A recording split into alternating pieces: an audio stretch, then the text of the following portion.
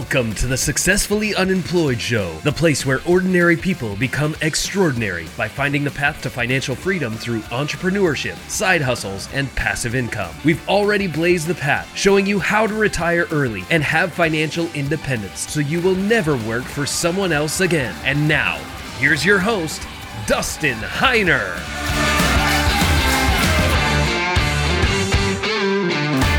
Welcome to the show today. I am super excited to learn all about being a YouTuber. I mean, to make money, putting out content, putting out videos, showing people things or entertaining them or doing anything through YouTube, putting out videos out there. I'm super excited to learn about that today. And today I have an expert who is a fantastic YouTuber. In fact, does many great things online, making money. I have Ricky Kessler on here. Thank you so much for being on the show, Ricky.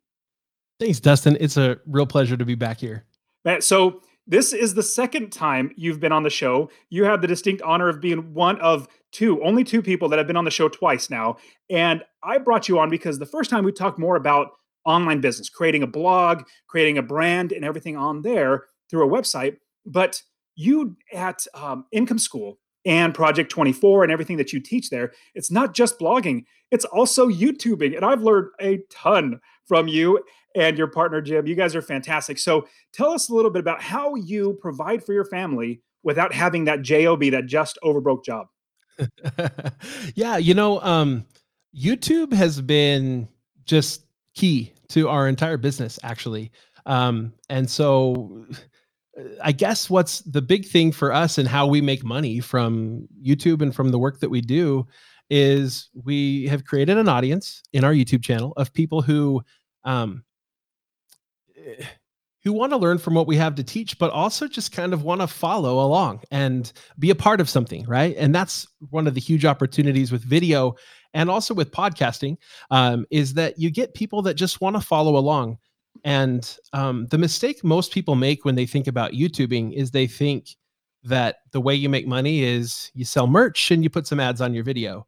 And while those things are true, if that's the mindset you have, you're missing out on the biggest opportunity. So the way we earn a living from YouTube, from making videos, is we use that opportunity with that audience we've generated and that rapport that we've built to provide those same people with something of additional value.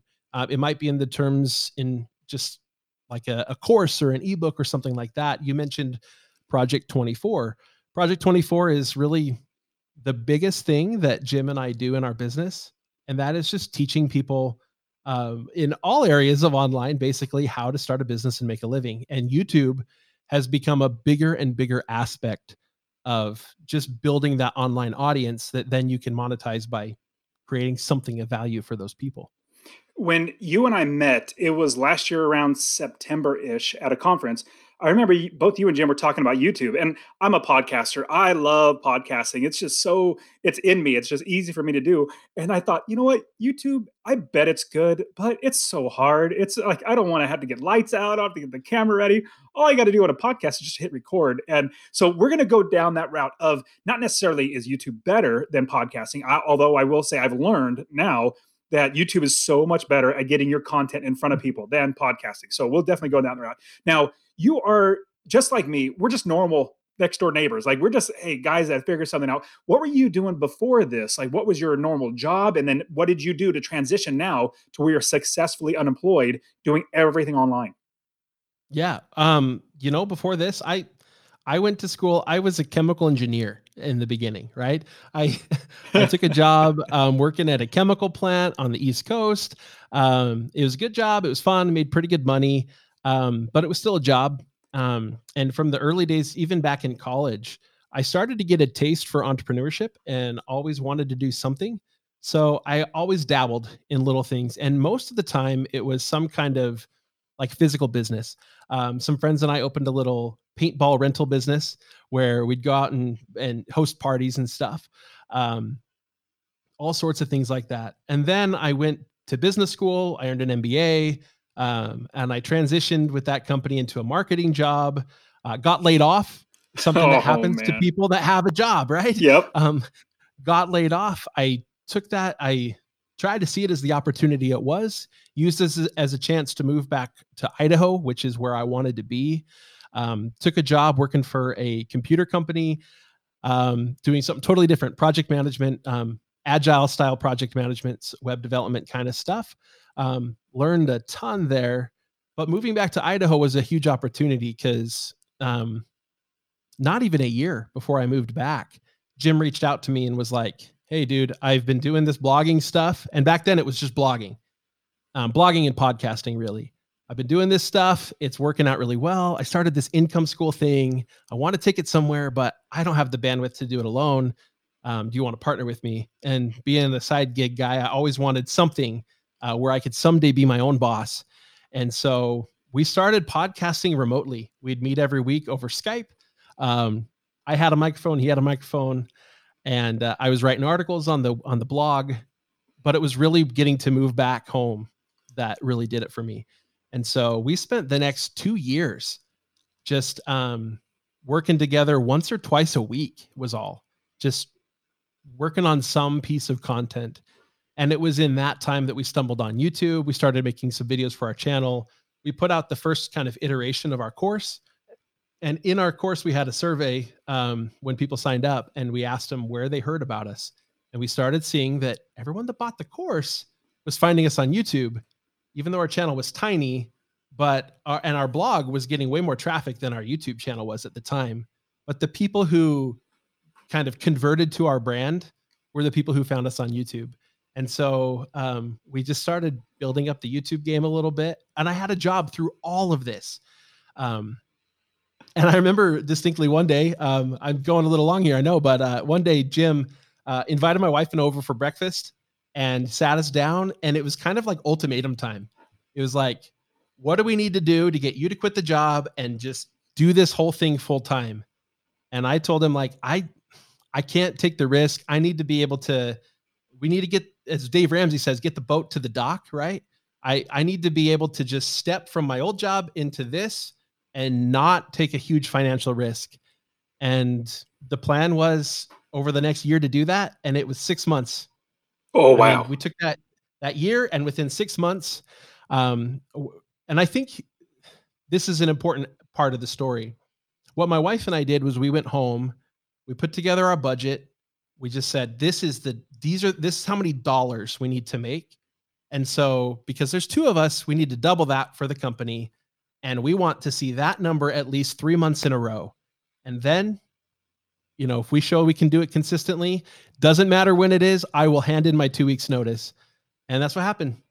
I walked into the office one day with the letter, handed it to my boss, and it's like, all right, we're leaving. And he had no idea. He had no idea I was doing this thing.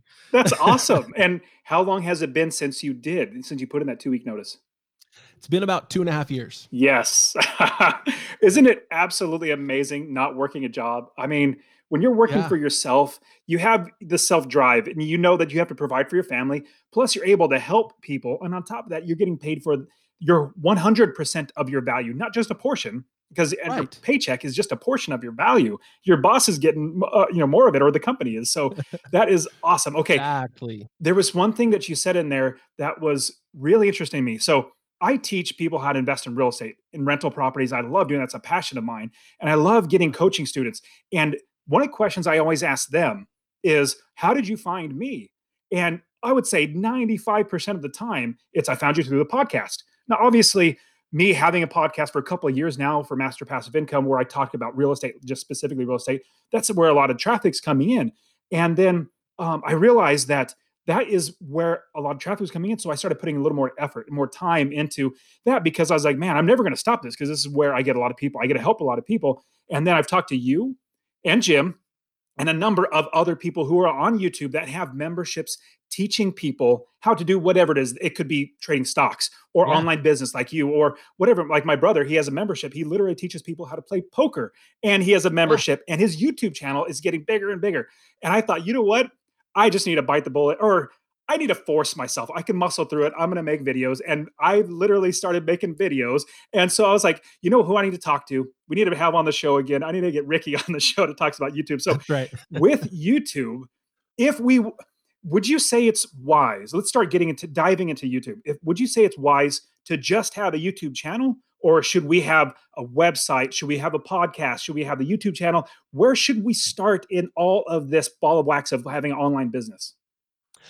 If I were talking to my brother today and saying exactly where to start, I would go down the YouTube path first. It's the quickest place to build an audience, frankly.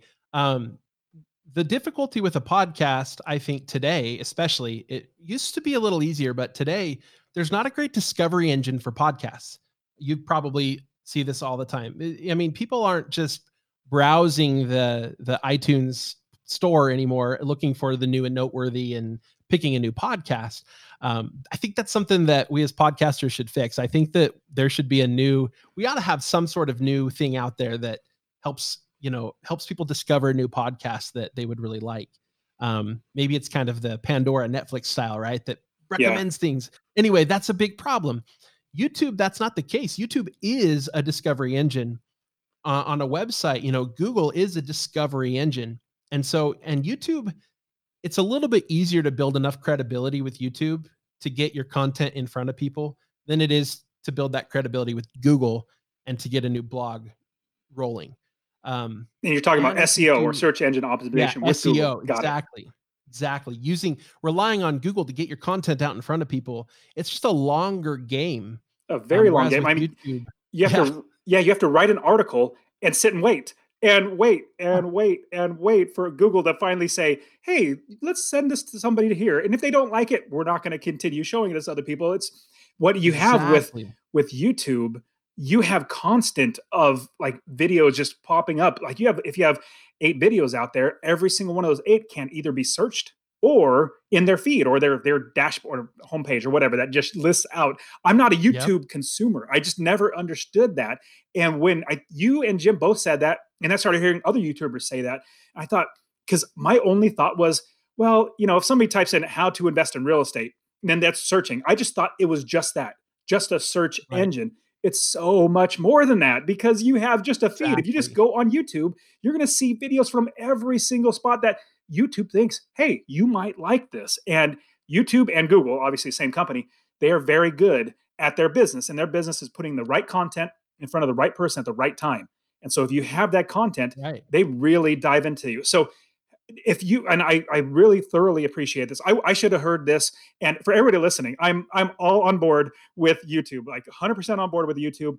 Everything for Master Passive Income. I'm putting out 3 videos a week because I was told by a YouTuber friend, he has 30,000 subscribers and he was solely building on YouTube. He said, what you got to do is do 3 videos a week, good quality videos, obviously not like professional and everything, but good content. And then once you get to 100 videos that you're doing 3 a week, then you start really getting some traction. I'm like, oh my goodness, that's a lot of work. Okay. So let's go into like if you're telling somebody it's brand new, just like your brother, starting a YouTube site, how do we know what we should YouTube about? Like, I like playing video games. Should I just do video games on YouTube? Or is there a criteria? How do we know that? Because we'll definitely talk about the money and how we monetize it. Right. But how do we know what we should go after and what we should show and create video and content for? Yeah, I think one of the big things is we want to establish that there is some sort of an audience on YouTube for this. And so oftentimes what we'll kind of look for, and this is kind of a trial and error process for us, but what we'll do is we'll go onto YouTube, we'll go in the search, maybe there's a topic in general. And if you start too high level, everything's going to look competitive. If you say like how to invest in real estate, you're going to find a bunch of channels. That's what they're going to cover. But if you dive down into a little bit more specific questions, we often look for those search topics where we find a video that's got a lot of views.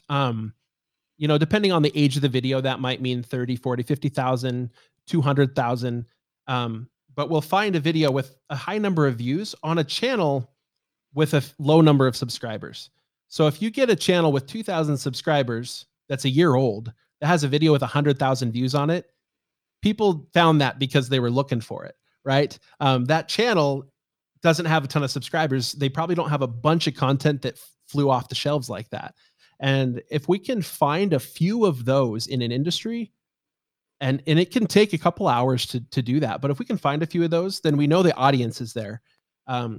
another aspect of this then is, what can I do with this audience? So there's a big following of people watching video game YouTubers and on Twitch and stuff like that, where people are playing video games and other people are watching it. But as far as like how to make money from that, that is pure entertainment. I'm watching that to watch it. The best I can do is display some ads and maybe sell a t-shirt, or a hat. We're talking about merch and that's about it, right? And so what we usually do is we try to find a topic where we can show some sort of mix of information and entertainment.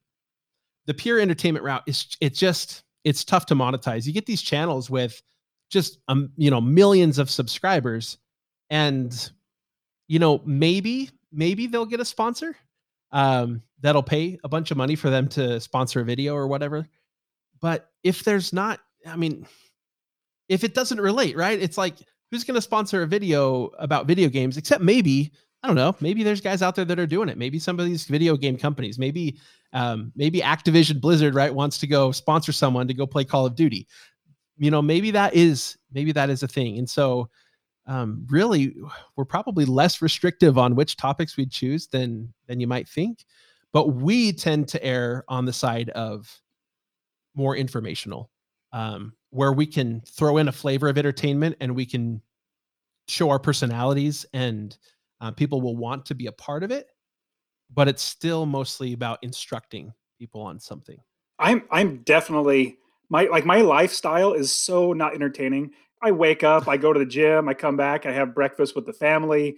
I maybe do an awesome recording with you, hang out with awesome people like you, and just hang out all day. Like I since I don't have a job, it's just I'm blessed to do that. Yeah. And I don't think that highly of myself to be like doing like a video blog or whatever, video log, or just like a lifestyle thing. It's just so with Master Passive Income, and what I gravitate towards is how my main mind thinks is content of teaching and educating and helping people. Because I find that the more people that I help, the better my life is in general, because I just feel better because, man, I helped this person buy their first property and they're making $250 a month in passive income. I feel so great. Or on top of that, or as well as on top of that, their lives are transformed. Their lives are changed. And so I love the idea of content that is actually educating, that is actually teaching. Now, you do have one channel, a quick little deviation of what we're talking about. I'll jump right back to it. But you have a channel that it seems like it's more education and entertainment at the same time because it's fun. It's called Backfire. So everybody, you got to look up on YouTube, look up Backfire. Great content, and teaching you, showing you like basically rifle reviews or scope reviews, all that sort of stuff. And that, me, I'm big into hunting and I love shooting. I love all that stuff. So I was like, man, this is a great channel. But is that one more, or is that entertainment and like education? How would you ball that one up?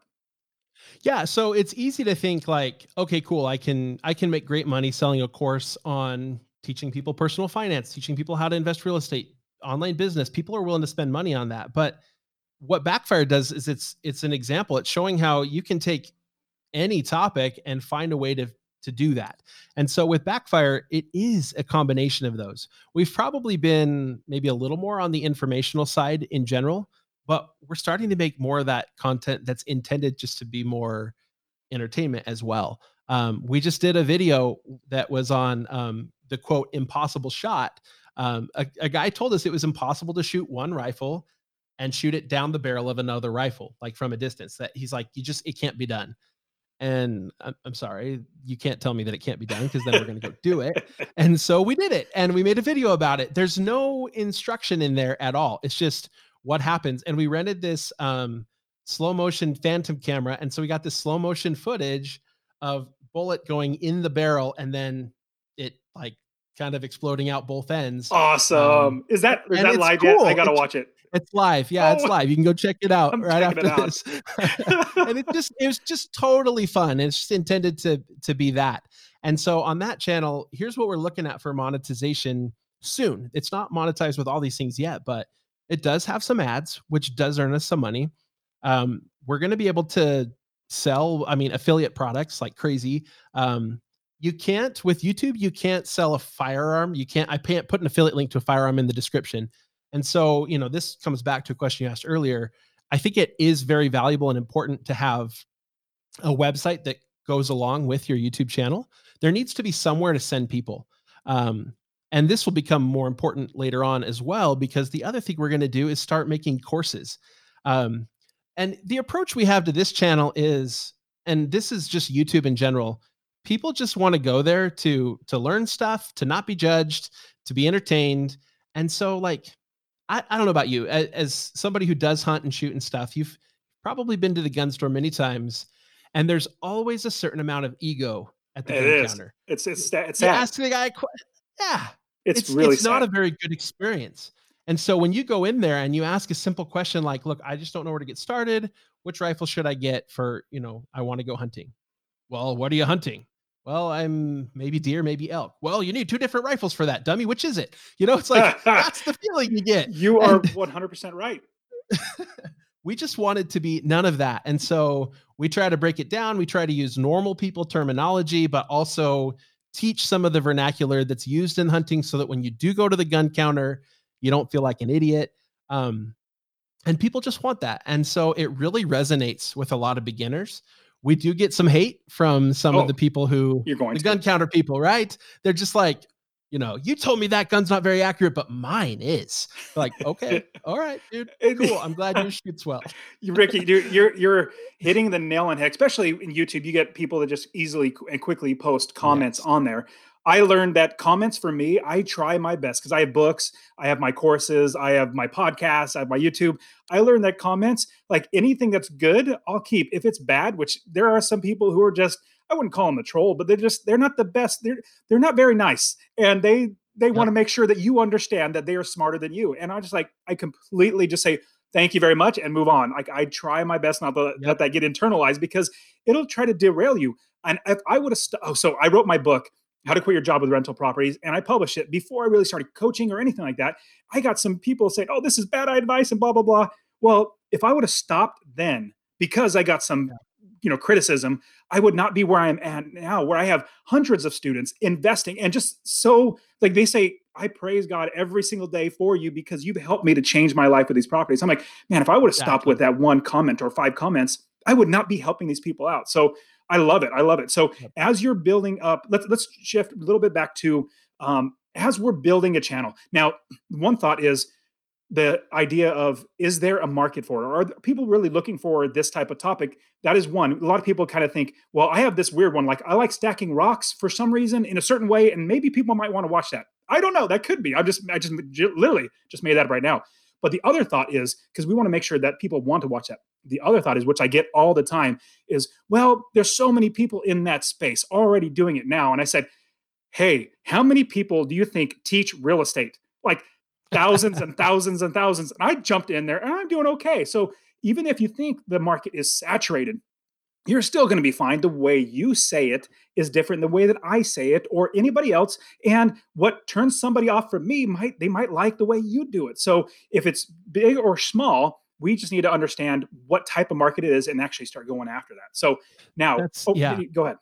No, go ahead. You're fine. Well, I was going to ask a question with, what are your thoughts about, if we have the market, we know what we're going to go after, big, small, whatever. We know we're going to start going after. It's not so small where nobody's going to watch it, but it's not, we're not worried about it being too big because we can have our own voice.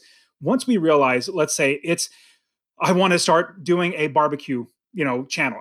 I love barbecuing and I love cooking meat and I want to start a barbecue channel. What is the next step? Like okay, I know I want to do this. Do we go out and buy this $8,000 camera? Do we hire editors? Like, what do we need to do to get that channel going? Yeah, great question. And stepping one step back to the competition, we've been in the blogging game for a long time. We start new blogs every year, and YouTube is so much less competitive than the broader web.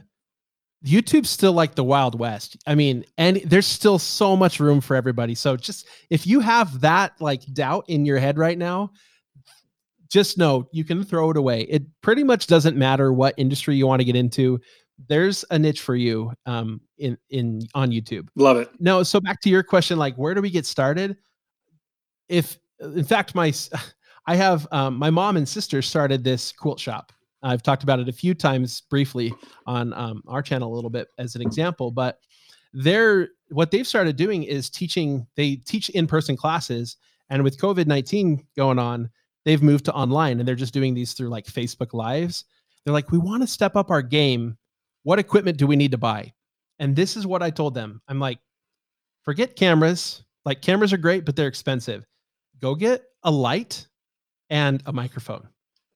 If you have a cell phone with a camera on it, exactly. That's exactly right. Jim and I, 2 years ago almost now, we went and bought the brand new iPhone 10 because it had an amazing camera on it. And it does. It's amazing. And we use this thing for B-roll all the time. I've made whole YouTube videos on this camera dozens of times. We started out our YouTube channel, the Income School YouTube channel.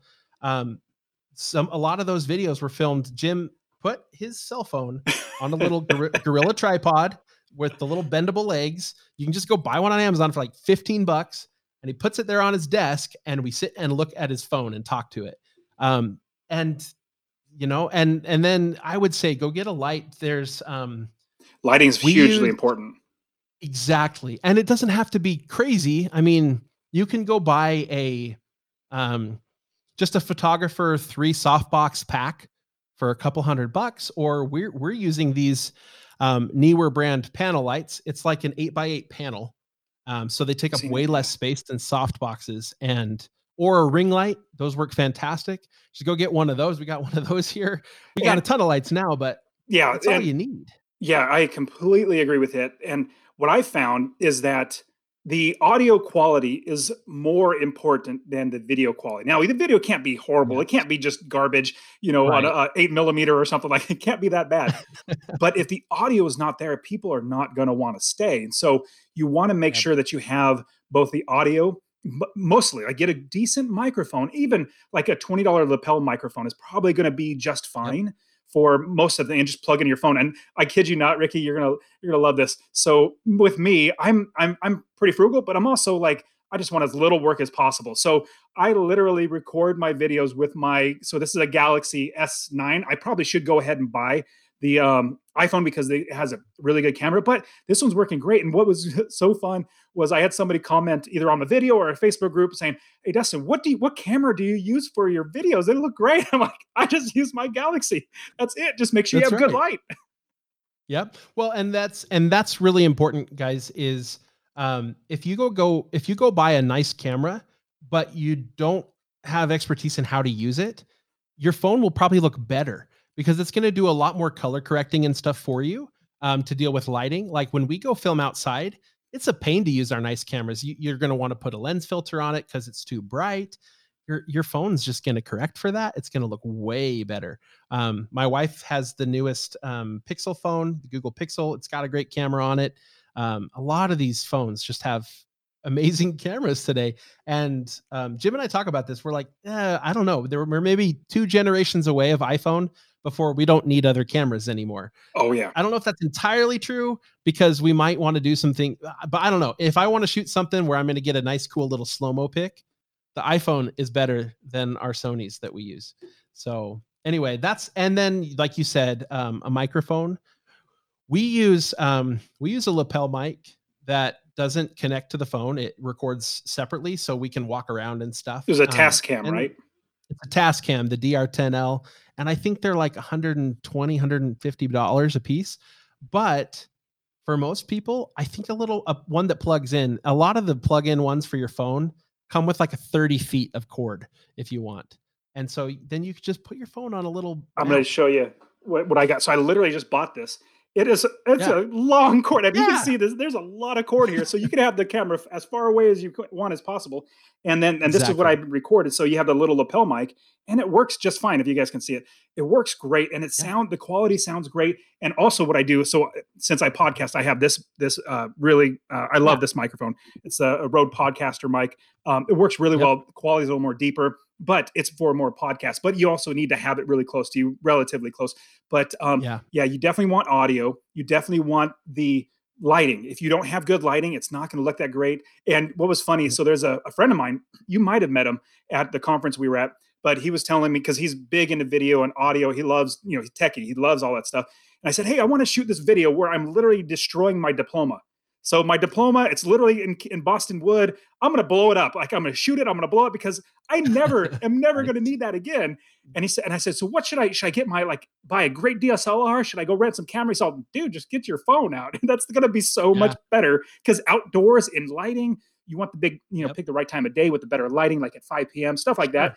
And he just said, your phone is great. So we have now we know what phone would be great to use. We definitely want a somewhat of a decent microphone. We need lighting. Now, what we'll get to scheduling and how often we should post, but what should we think about? Like, how should we plan out what we should post on our channel? Let's say it's a smoking channel, like smoker, like smoking meat and Yep. ribs and all that sort of stuff.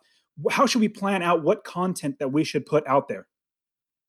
Well, I think one important piece is to kind of take the right stance, the right perspective for what you want to be, right? So if you don't really feel like you're much of an expert, that's okay, but don't act like one, right? You go out there and you say, I just bought this smoker. This is awesome. I've been learning from some of these other guys. Malcolm Reed's got an awesome channel where he makes awesome food, and I've been learning a bunch from him, but I've been learning a bunch from a bunch of other people. And here's what I tried. One thing that we found that works really well too is to do like a test. It's like, I wanted to find out if it really matters which brisket you buy. Like, is choice good enough, or do I need to go to, like how much should I be spending on my slab of meat? Does it really matter? And so what do? You go buy one of each. It's going to cost you $200. And and maybe you can't do that right now. Maybe you need to start a little smaller. And it's like, does it matter if I buy, choice versus select versus whatever of steaks, right? That's a lot less expensive than briskets.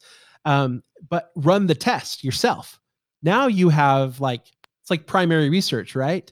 You're the person who came up with the answer. And so that kind of stuff works really well. The other thing too is in terms of like specific topics, I'll kind of go back to that. If we can find a handful of topics where there's another video that's gotten a lot of views, but it's a small channel, that's stuff people are searching for. So when we start a brand new channel, for the first little while, we're going to focus a lot on creating content that's highly searchable. The stuff people will type into YouTube, to the YouTube search bar. Is that so? Once, I definitely want to jump into that because yeah, that's huge. There's okay. so much in there. But I know. hold your thought of where you're going to go because I don't want you to lose that. Is that Yep. the same as SEO search, like for Google? Is that this like you find a good keyword in Google because that's a whole nother ball of wax? But let's say in Right. Google keyword search, you found a great one that low competition, a lot of people searching for it. Great, let's go ahead and create a video for that. Is that the same thing or is it totally different? It's actually fairly similar in that stage. So for a brand new channel, I want the stuff that people are likely to type into a search bar. And so it's very, very much like finding the right keywords, finding the right topics for blog posts, for SEO. It works very, very much the same actually. Except just because something would do well in a blog post doesn't mean it'll do well on a video. And so I definitely would not rely on a tool that's designed for blogging or that's designed for web SEO. I would go actually just look on YouTube for topics where, where there is some existing content that's had some views. So you can tell that people are looking for this. So there's no special tool. It's just literally go to YouTube and start typing like, what is a brisket or something like that. Is that what you're thinking? Pretty much. And in fact, if you just start typing in something like that in the Google search bar, or in the YouTube search bar, just like on Google, it will auto suggest stuff for you. And so if you start with kind of what's the primary search? Like, I want to do something with smoking a brisket. And so you can use some of those, like if you put in an asterisk, it's telling YouTube, fill in the blank. There's another word here, but I don't know what it is. And you just start typing in questions like, how much asterisk brisket, and then see what Google or what YouTube gives you. If YouTube provides it as an auto suggest, it's because they think that's what you might be searching. And the only reason they would think that is if other people are searching for it too. And so it's a great tool. We even use that for blogging as well. We don't usually rely on the keyword tools because the data set they rely on is so small relative to the entirety of the internet. And so we let Google tell us by auto suggesting things for us. Something like quickly to touch on, like TubeBuddy. TubeBuddy is a program that you can pay money to be in. Would you suggest that, or just say, you're fine if you want to spend the money? It's like $100 or $200 or whatever it is. Would it be fine to not just do exactly what you're saying, or would it be smart to actually invest in something like that? I can see value in some of the tools like TubeBuddy and stuff. We've kind of played around with it a little bit, but it hasn't been the deciding factor for any video we've ever made. And we're doing very well on YouTube. So what I would suggest for most people is don't get too hung up on what the tools tell you. The tools all rely on incomplete data sets. They're all relying on like clickstream type data, which is a small percentage of web traffic. And so because of that, we've had misleading results several times from these kinds of tools. I think all of the tools have aspects of the tool that are really good. So, in the blogging world, Ahrefs has some phenomenal features. TubeBuddy has some really good features. But if you're starting out a channel, I probably wouldn't spend the money on it today. For most people who are trying to quit their job and do YouTube, they don't want to spend a bunch of money. And it'd be better to invest in a microphone and a light. I would much rather see somebody invest in those. I'm with you on that one for sure. Cool. Okay. So keep going with what your original thought. So as I mentioned how we're doing these really searchable videos in the beginning of a channel. Yep. There's a point along the way where your traffic, and YouTube will tell you this in the analytics, there's a point where your traffic is coming less from search and more from other things, right? There's the browse and there's the suggested. Browse means it's the YouTube homepage. Somebody goes onto YouTube and it's one of the videos that if they're scrolling through YouTube, it is there. Suggested is they're watching a video and it shows up in the sidebar or down below as a suggested video based on the other stuff you're watching. So I'm watching a video, YouTube's going to suggest other things that are similar. The browse is just, hey, you've watched these kind of videos before, so we think you might like this. So let me pause you right there and say that is so amazing. You will not get that with writing an article for a blog. You will not get that on a podcast. Podcasts are not going to say, nope, you watch or listen to this, you might like this. This is what I was just mind blown when I realized I've been stupid. I should have just went for YouTube, because they literally do this. They say, this is great, check this one out too, and it could be yours. That's exactly what YouTube does. And that's why we find it as, and you're right, blogs don't do this. You don't read one blog and it says, hey, you read this blog, you might like these other ones. Nobody's doing that, right? But on YouTube, that is exactly how it works. Because I think it's important that we understand what the goal is of Google, of YouTube, of whoever. In YouTube's case, their goal is to get people to keep watching videos. The longer they watch videos, the more ads they get to see, the more money YouTube makes. That's just the way it works. So watch time is key for them. And so if somebody, watches one of your videos and every time they watch it, they always want to watch another video, they're going to promote that first video a lot because they clicked through to another one too. And so their watch time is longer. So I think it's important to understand the motivations behind them. So once we hit that point where our traffic source is less from search and more from the others combined, right? So browse plus suggested becomes more than search. Then we start focusing our videos to be a little bit less about the search and a little bit more on the interest side. So, the topics, the headlines, at this point, we're maybe even a little less sophisticated about which topics we choose. And we just try to create content that we think the audience we've cultivated will like. And so that's where we can make this video. Nobody's searching for what happens when you shoot one gun with another gun. Like nobody's searching that in the YouTube search bar. But because we're getting more traffic from those browse and suggested features than from search, that video still does really well. People still watch it because it's just going to pop up in their feed. That's awesome. No, I completely agree with that. And that is what really turned me around to realizing I've just been so narrow-minded, or just thinking it's too much work when it's actually not. Like I literally just get my phone, get one of the little tripod that squeezes the camera, and you put it right there and just turn on this little light, and all of a sudden just hit record and then make videos. So now that if we hit that, I think you call it like an inversion or something, like it Yeah. switches where instead of Yeah, just it's the source inversion, right? source It inversion. inverts, it flips from one source of traffic to another. And you touched on something that I definitely want to touch on. And we're going to talk in just a minute about scheduling and how often we should post. But because you talked about it, I definitely want to bring it up. You talk about something like a spoke on a wheel, or basically, I think maybe like a wagon wheel or something. Talk to us about that, Uh-huh. because you said something that was Yeah. really key. People might have just kind of glossed over or not really understood what you meant. But if YouTube says, hey, this person watched this video and then they watched this video after it all the time, they're going to obviously promote the first one and or the second one. Like they say, these work really well together. Let's keep promoting that to everybody else. So talk to us a little Right. bit about that. So what we like to do is it's kind of, we call it like a wagon wheel strategy, where there's hubs and there's spokes, right? And all the spokes connect to a hub for a wheel. And so what we'll do is maybe we'll find an area where there's an opportunity, maybe even for monetization. On the Income School YouTube channel, we filmed a webinar style YouTube video. We always call them webinars internally, but it's really not, because it's not live, right? It's just this webinar style video where that's the video where we push our course, where we push Project 24.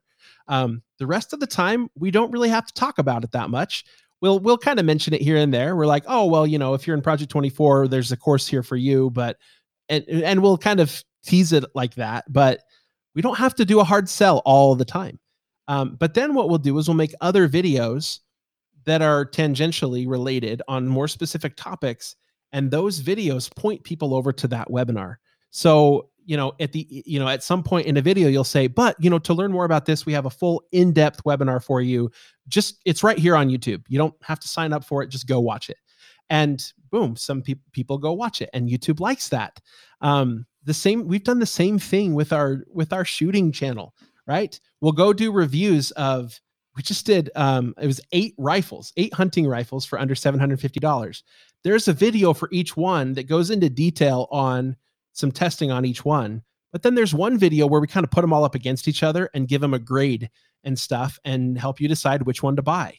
Well, if you're watching one of the individual reviews, and then in that review we say, but if you want to see how this compares to these other 7, go watch this other video. You have to go watch the other You video. do. I did. You don't even have a choice. Yeah, I literally exactly. clicked on it. I watched both. Exactly. So now you have these other 8 videos that are also all sources of traffic for that one video. YouTube likes that they watch more, so YouTube promotes all of them. And in the end, you have this one video that is a great opportunity for monetization in many cases. Not always, but it can also just be a great way to build up a channel and just invite people to subscribe to just so that you can build up that channel to monetize later. Yeah, and you're 100% right, and you really need to grab this, that YouTube wants people to stay on YouTube. And if you can create content that gets people continually watching what you're putting out, they're going to say, hey, let's keep promoting these guys. We're making money. We're getting rich off of this one guy That's who's right. creating content for us. So you want to be thinking about that. How can we make sure that somebody stays watching and doesn't get bored? Because I used to create videos because I had no clue what I was doing. I would just be like, hey guys, so today we're going to be just not good. It's not, direct and to the point, because people are so fast to hit that back button, which is not good in YouTube's eyes. And so you want to get right to the point. There's certain key things that you actually want to do to grab attention. Things like jump right into, this is what we're talking about. Like whatever the title is, I'm literally saying that on the video, so you're not going to lose attention. So now that's a whole nother thing about what we should put into the video, which I don't want to go down right now. What I want to talk about is schedule. Like how often should we post? Because if we're posting once a month, that's only 12 videos, which I know I'm going to try to get to 100 videos as fast as possible, because it's just going to be not sharing, but like search, and everything is going to be kind of like grabbing each other and helping each other, all the videos out. Should it be once a week? Should it be once a month? What are your thoughts about scheduling out videos, and do we need to, on top of that, make sure that one leads into the other, or can they be completely separate? Great question. So, for what we teach, the methodology we teach, and for the types of channels we tend to create, volume is key. It's not the only thing. Obviously, the quality of the video matters, but when you're starting a new channel, it's hard to know that you're going to get a winner every time, and so it's important to have more volume going out there. So our recommendation, what we've what we teach people is in that first week when they launch a channel, they should publish 3 videos. Much more than 3. And you really do. There are some people that publish every day, but you do kind of run the risk of a video that cannibalizes on your other videos. So when you publish a video, usually it's going to, it's going to go out to your audience of subscribers. They're going to see it right away in their notifications. And over about the next 48 hours, it's going to get its biggest opportunity amongst your subscribers. And then it'll kind of taper off into a steady state of just normal viewers seeing it. And so those first 48 hours are important. If you publish another video only 24 hours later, well, the people that are your subscribers that might have watched that first video, you already have another one for them. And so some of them aren't going to come watch it. And that can, how your video does with your own audience is oftentimes an important indicator to YouTube of which ones they should push out. So 3 times in a week is pretty good, but it's also a lot for a lot of people, especially if you're still working at Still that working job, a job, right? yeah. Exactly. And so our recommendation is generally do 2 a week until you hit either at least 1,000 subscribers or that source inversion. At that point, once we have enough content out there that, our channel feels like it has a lot. Like if somebody watches a video and they liked it, they need other videos to go to. So once we hit about that point, we're okay with reevaluating and going to more like 1 to 1.5 videos a week. The half being, we really like that one video going out every week at the same day, same time. That extra video being kind of like a bonus that comes out once or twice a month. That's generally what we do with our channels because it's a manageable schedule.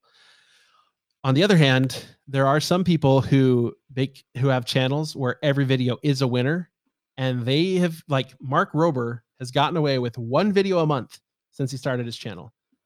That's what he publishes. He publishes 1 video a month. What is he? But I've never heard of him. You haven't heard of Mark Rober? He's a mechanical engineer, worked for NASA, and then he started making YouTube videos. And the one that went viral that started his whole kind of fame, and he's at over 10 million subscribers now. But it was a glitter bomb. And so it was for people that come around at Christmas time and steal your Amazon packages. That. Yes. Okay. Now you've seen it. Yeah. See, that's who Mark Rober is. You've seen that video. That video went all over the place. And because of that, his channel launched to success, and he puts out 1 video of that quality. He usually engineers something. There's another, we've got a friend, his name is Jared Owen. He does 3D animations. And so he's got a video where he visually, it's computer animated, but he disassembles a Rubik's Cube and shows you how it works. He does those kinds of videos. He's done tour of like Star Trek ships, like tours, visual tours. So he animates these things and he puts out 1 a month. And I'm going to say it wrong. I want to say he's at like 2 million subscribers. I mean, the guy's killing it in terms of just views on his channel, and he puts out 1 a month. But he puts a whole month. I mean, this is now his full-time job. But that quality is so much more than your cell phone and a little lapel microphone. Right. It's a different game. And so there's that sort of level. And the problem with going that route for most people starting out is you can't guarantee success.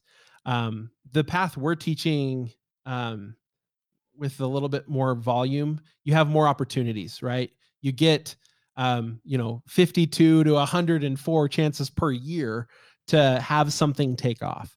And it usually takes 1 or 2 videos. In fact, our channel, Income School, it was kind of 2 videos early on that drove our subscribers. And that's usually all it takes, but you just don't know which ones it's going to be. So let's say it seems like 2 videos a week is somewhat doable, or 1.5, like you're saying. It's somewhat doable if you're using your phone, if you have good content, you have a microphone, you have a light, you're putting that stuff out. Now, the type of content that I've been putting out for Master Passive Income is what is a land contract? Because people search for that. Like, what is a land contract? And I literally explain, this is what it is. This is how you use it. It really doesn't seem like that's going to go viral at all. Like the glitter bomb, that would go viral. Things like that. Should we focus on, like, if we're delivering content that's educating, helping people to realize whatever it might be? For me, it'd be real estate. For you, be teaching people how to do business online.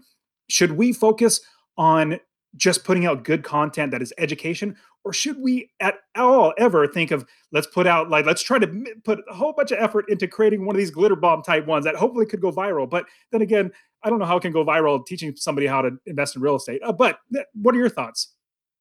Yeah, I think trying to figure out how to make something go viral, to make a viral video, there's too many factors. There just are, and we've tried it a handful of times, and you just don't know. And so I usually wouldn't recommend that. But along those lines, one thing I do think is important is once your channel's fairly established, you have a good subscriber base, even after you're at about 10,000 subscribers, you start to get to a point where like how your video performs with those subscribers really does dictate how far YouTube pushes that video. And so if you make a video that's only relevant to 5% of your subscribers, then that video's probably dead in the water. It will work for those who do that search on YouTube. It will be effective there, but it can kind of annoy your audience. One of the things that this happened kind of accidentally, but we've learned from it since, is we've had very high engagement in the terms of for the number of subscribers we have, the views we get in our first week are immensely high. There are some channels who have 5 times as many subscribers as Income School, but who get fewer views in the first week and fewer views overall. You can actually look at everybody's channel and see how many views they have on every video. And you might be surprised if you go look at our channel versus others in our industry, we get a ton of views with a smaller channel. And the reason for that is we're pretty careful to not put out videos that aren't relevant to at least most of our audience. And that can be hard to do because, like in real estate, there are a lot of kind of specific things that you would want to teach. And so an option there is YouTube does have an option when you publish a video to not notify your subscribers. So if you want to put out a series of videos that are very just searchable, that you feel like are important for your channel to have, but might be annoying to 80% of your audience to see that pop up in their feed, just push them out quietly. We haven't experimented a ton with that, but we're finding that when you do put out a video that just flops with most of your audience, it can actually harm the momentum of your channel. That's interesting. So I posted, we're in a mutual Facebook group of other content creators, and I posted something in there, and I'm just doing it as an experiment. So I wrote my book, How to Quit Your Job with Rental Properties. I even have an audiobook which I sell both of them. It's mostly to help people realize, hey, Dustin knows what he's talking about. So like, after they consume my content, I actually, this guy might know what he's talking about. Let's continue, like, look further into it. So it's not necessarily a money generating, it makes a little bit of money, but long story short, the question I had was, okay, hey, everybody, I have an audiobook of my book. It's like 5 hours long. And I looked, and if you type in real estate investing audiobook, like there's only a few of them, but they have like hundreds of thousands of views because they want to listen to it for free. They don't want to pay for it. I thought, you know what? Why don't I just, as a test, just put my audiobook out there? I only, like, when somebody buys it, I make like $1 or $2. I mean, it's not a lot of money when somebody buys it. Right. So I'm like, let's just try to see if that'll help my channel. So it was just this last week, I put it out there and I clicked that button that says, do not notify the people. Cause I didn't want them to like, oh, let's just go. I just want to see, it's a test, if it's going to searchable and actually get, so long story short, I think after like 3 days, I have 20 people that have actually watched it. And so I was like, hey, this is cool. It's a good experiment. So we'll see. I'll let you know in the future if it actually works out. Cool. Yeah. I mean, and I think we've only done that like once or twice. And when we did it, someone later found the video and then they comment on our channel somewhere else. They're like, hey, how come I didn't see this? This didn't show up in my feed. So sometimes people but you'll never please everyone. No, that's the deal with the internet. Okay. So I have content. I know that I'm going to start going after it. Now I know in Project 24, this is something we'll definitely talk a little bit about, but Project 24, you even have like an outlined list or an Excel sheet walking you through, like, do this, like think of these types of content, this type of content. We're not going to get into that because there's so much to learn there.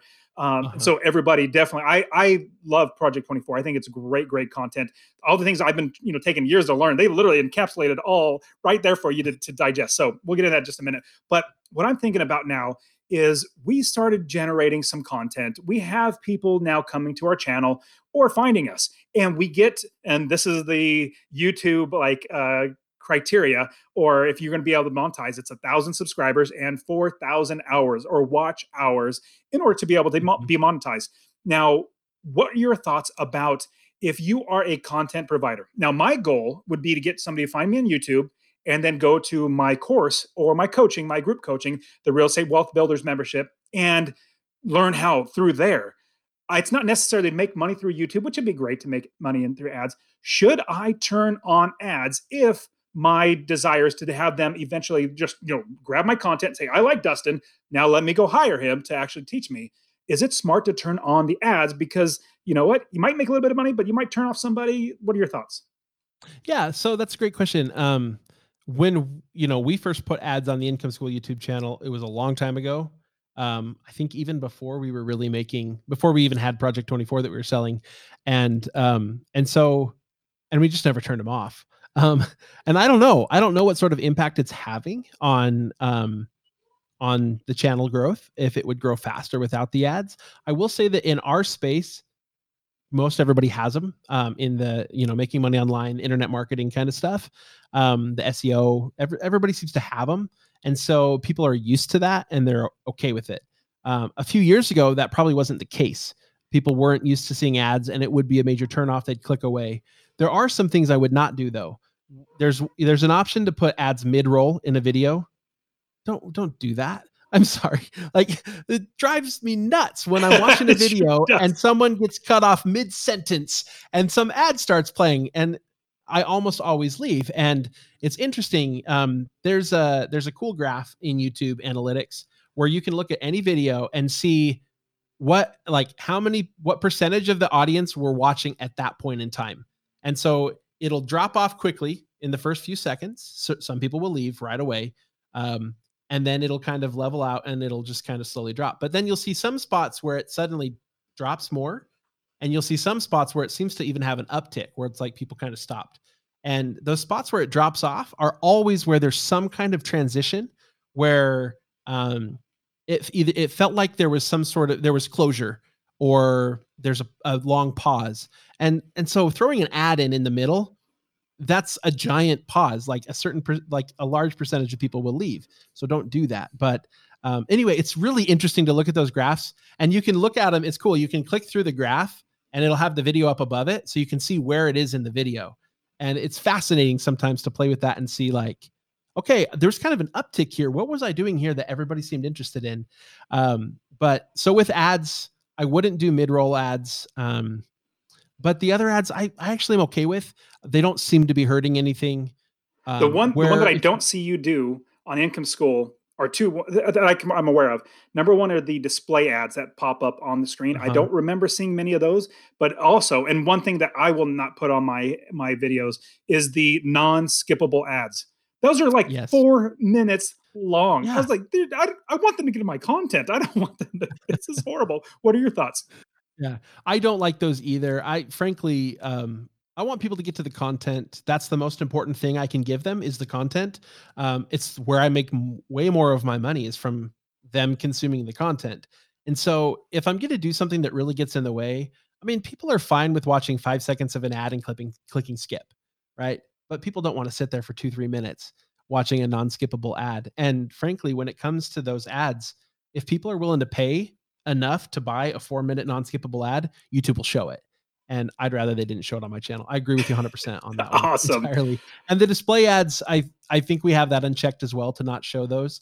And I again, it pops up, it's over the screen, over part of the screen. And so you might have a title there. You might have, it's just exactly not have that. Okay. I mean, people can turn that off, but they can click the little X and close it. But I don't. Yeah. Well, because you and I, what we're trying to do is get people to understand our content, buy into our content, and what we're showing. Okay, so as we're wrapping up, the last thing I really want to know is, we already have a schedule where we're doing, let's say we bought in we're doing twice a week. We keep going, we keep going. We hit that 1,000 mark, and we're starting to make a little bit of money, which money's nice from YouTube, but it's also the other things, different ways to monetize. And we've already talked about a few of them, courses and coaching and membership and all that sort of stuff. Now, how would we then scale? Is it just more of the same? Like just keep putting out content, or is there any changing that we should do to get to where we have 125,000 subscribers like you guys have? Yeah, I was thinking, as you asked the question, I was thinking about the course and scaling that. But in terms of, and that's kind of another thing as well, like scaling our monetization is important. So I'll hit on both. Yeah. When you start off, like before I put the time and attention into creating a course, it's almost better to sell some sort of coaching or consulting. Because you learn so much by working with people one-on-one. When we first started, we put out this, it was called Niche Site School before it was Project 24. It was kind of the 60 steps for blogging specifically. And it came with a consulting piece. People filled out a survey, asked their questions, and then Jim or I would record a 15-minute audio file for them, and they'd be on their way.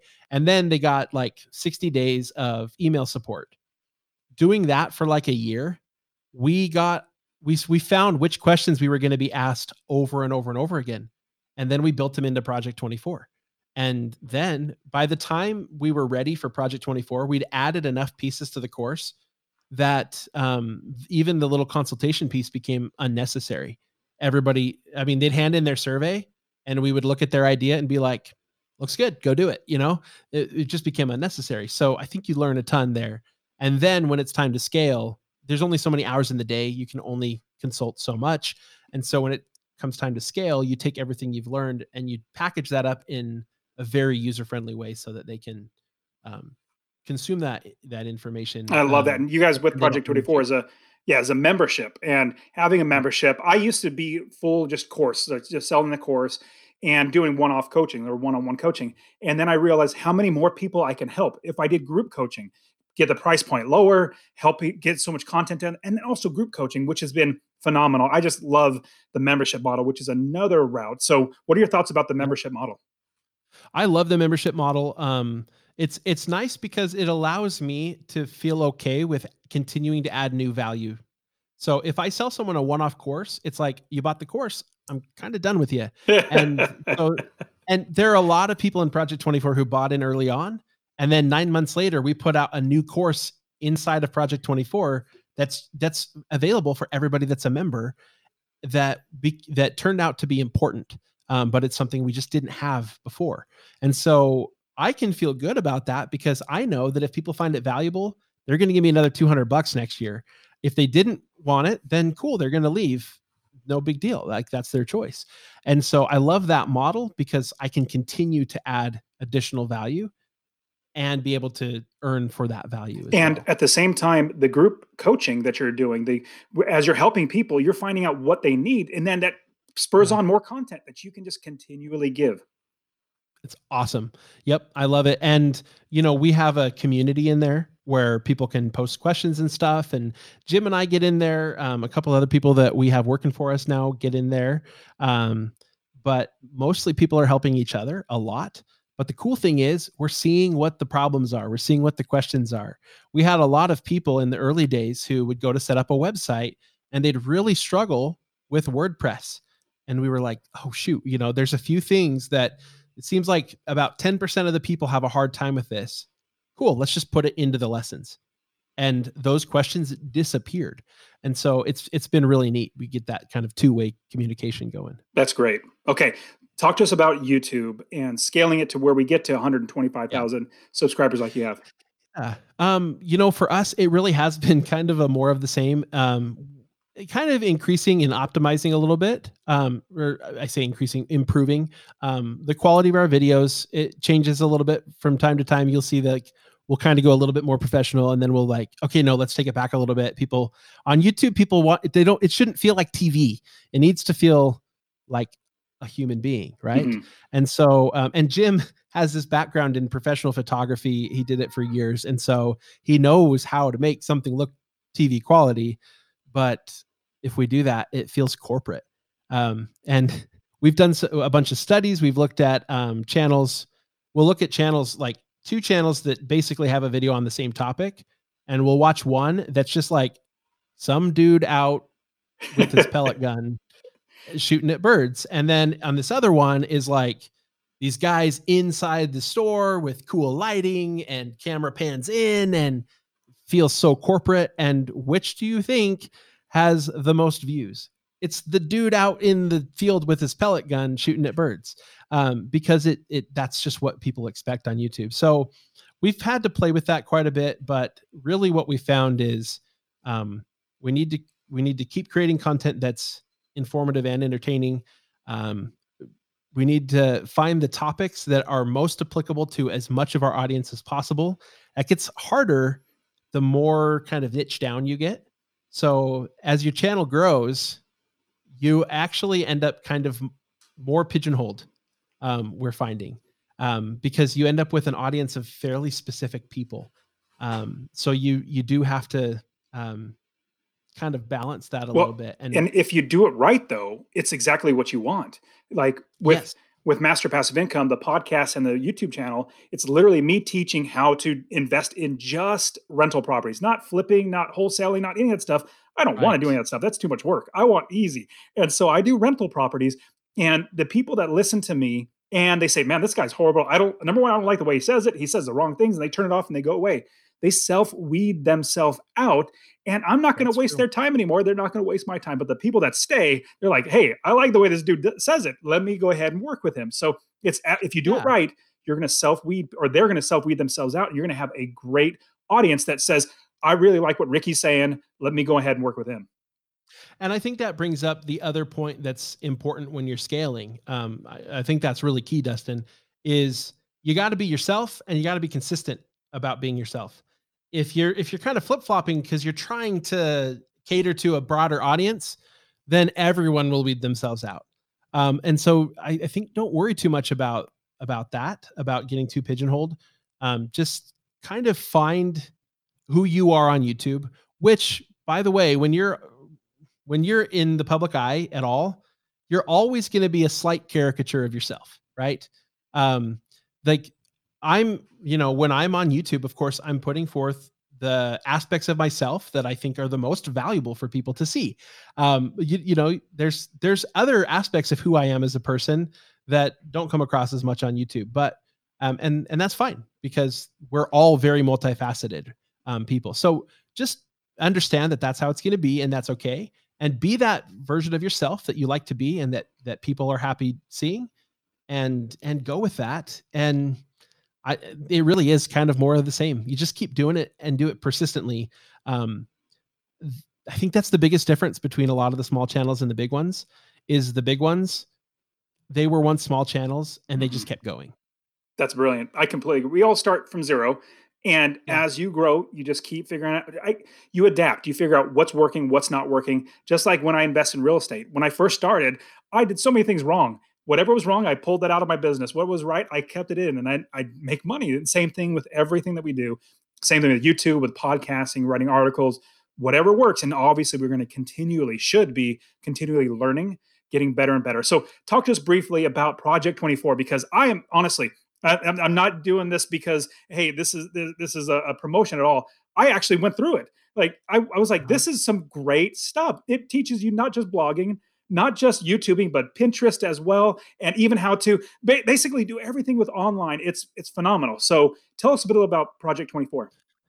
Yeah, Project 24. The concept is replacing your full-time income with an online business in about 24 months. Oh man, that was the goal. Successfully unemployed in 24 months.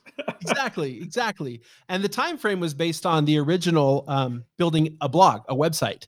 And we found on YouTube its potential. You have the potential to do this even faster.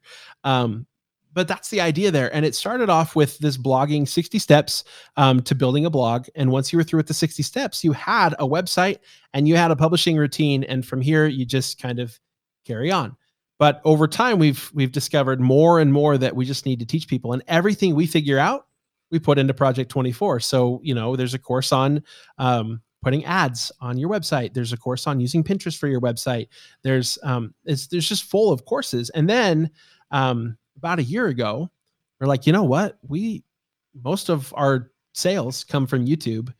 We're good at YouTube. We should teach YouTube. So we put out a YouTube course that we thought was good, but then we started backfire. So we started a second channel from scratch and tested it out a little bit and learned a bunch more. So then earlier this year, we took what we've learned about YouTube and we actually built out an entire 60 steps for YouTube course that's kind of almost like a separate track. I think a lot of people would benefit from doing both, but it's like a separate track.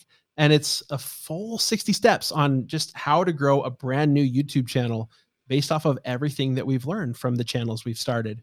And so that's really what Project 24 is all about. We also have a community online that's private for Project 24 members. We have a podcast where Jim and I, and Nathan and others who work here, we're talking every single week about whatever's going on, whatever we're thinking about, whatever we're learning. And everything that we learn, Project 24 gets the full story. YouTube usually gets a piece of it. Project 24, that's just where Jim and I just completely open up, and everything that we learn, once we've kind of proven it out and know it works, we're just going to share it. It's awesome. That's the same thing and the reason why I thought, you know what, I got to have Ricky on again, because Project 24 is so valuable, in my opinion.